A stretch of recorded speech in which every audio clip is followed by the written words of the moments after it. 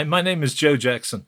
I'm a journalist, author, interviewer, and broadcaster who's interviewed roughly 1,400 celebrities over a 30-year period for all major media outlets in Ireland and many abroad. One such celeb is Gabriel Byrne, with whom, in 1988, I did what he called the first totally honest, soul-searching interview he ever did. It, plus a subsequent in-depth interview, formed the basis of my ebook, Gabriel Byrne, The Joe Jackson Interviews Plus. The plus, by the way, refers to the fact that the book also included the backstory of the interviews, plus a fragment of memoir I wrote about my meetings with Gabriel Byrne. More recently, I also made a 1-hour documentary about Gabriel for my radio series, The Joe Jackson Tapes Revisited. It's already been split into 2 podcasts. Check them out, if you wish. However, I did not include in that radio program or the podcast the section I want to play in what I call one of the singles editions of the Joe Jackson Interviews podcast, meaning they run roughly 5 minutes in length. But this section is in the book. Back when I did the interview, at least 2 fellow journalists working for the magazine in which it was published said they felt some of my questions were too intimate.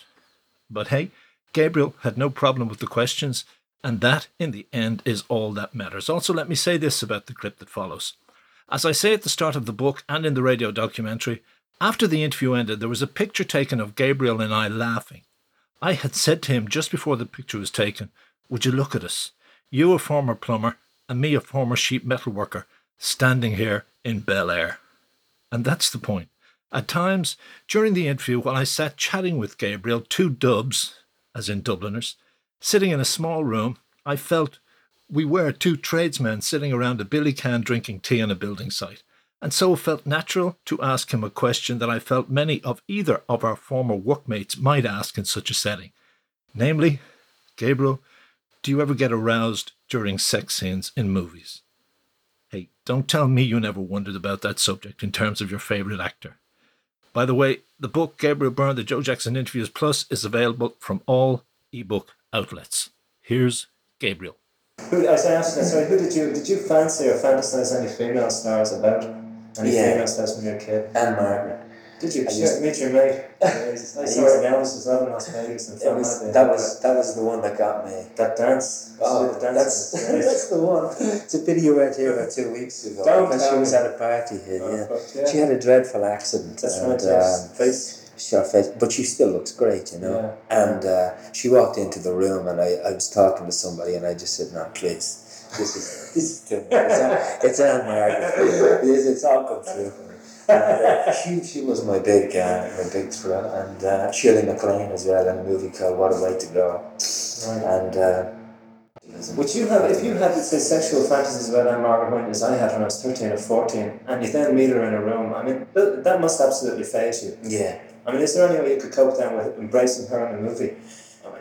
Well, the thing is that, you can. I mean, it lasts for about 3 seconds or 5 seconds, and then you get talking to them. I must admit, I'm still a bit of a stargazer. You know, I still can't resist when I see people.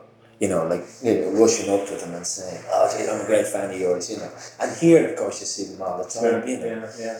Well, that's right. The question: is there ever a moment, say, when you're holding Kathleen Turner, you did a movie with her, her for instance, that the fantasizing boy in you begins to lose control?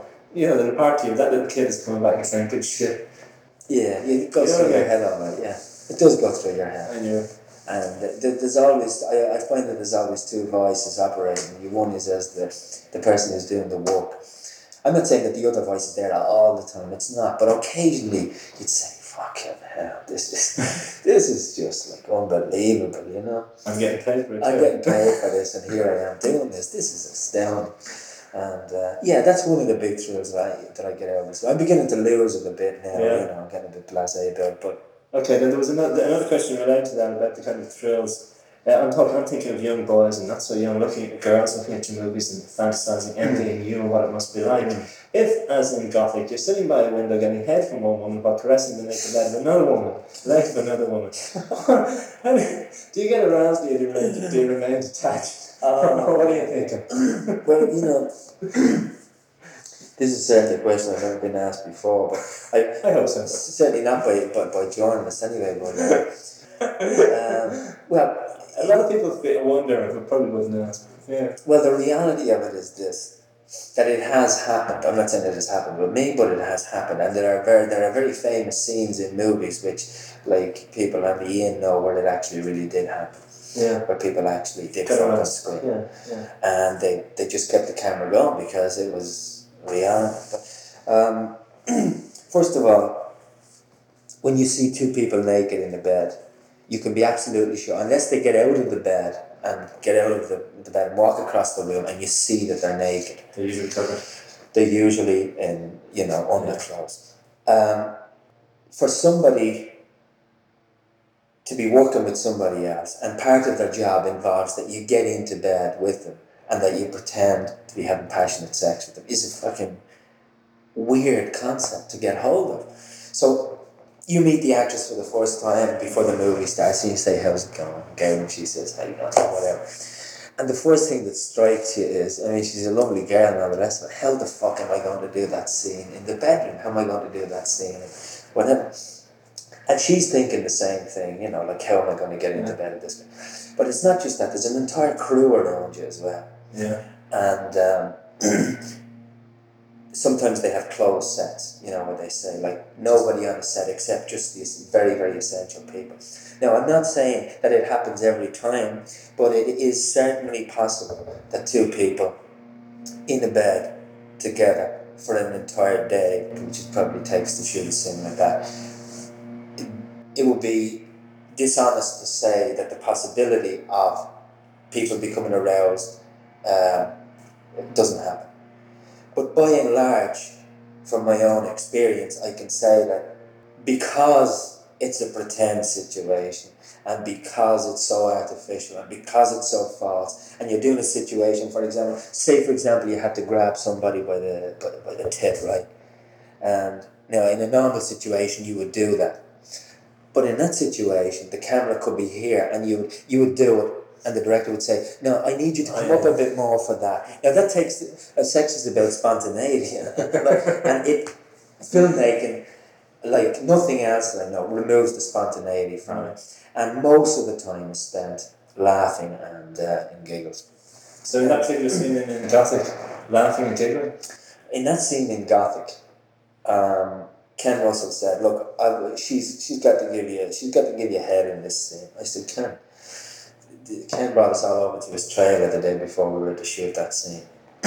And he had champagne and wine and everything. He said, yeah, go on, drink it, because I think Ken was hoping that we'd all get, pissed and that we'd all do the scene and recreate the audacity there. Exactly. So when I said, Ken, what exactly do you mean, Ken, when you say she's going to give me a head? She's going to give you a head. I said, okay, well, how are we going to work out the technical details of this?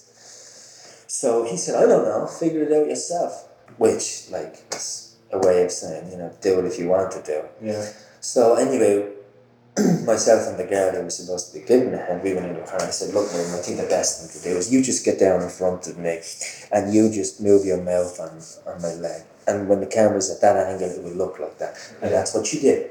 Yeah. And, I mean, I must say, I would find it really difficult to be turned on in a sex scene, because I just don't have the capacity within that artificial situation to get worked up.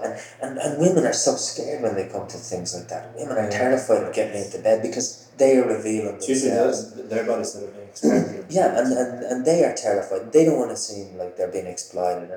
And personally myself, I've never come across an example. Though, as I said, I can understand, and I do know of people who have done very famous scenes in movies that have been. I'll turn this on.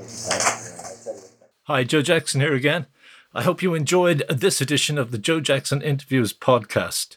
As I said, the ebook, Gabriel Byrne, the Joe Jackson Interviews Plus, is available from all major ebook outlets. Thanks for listening.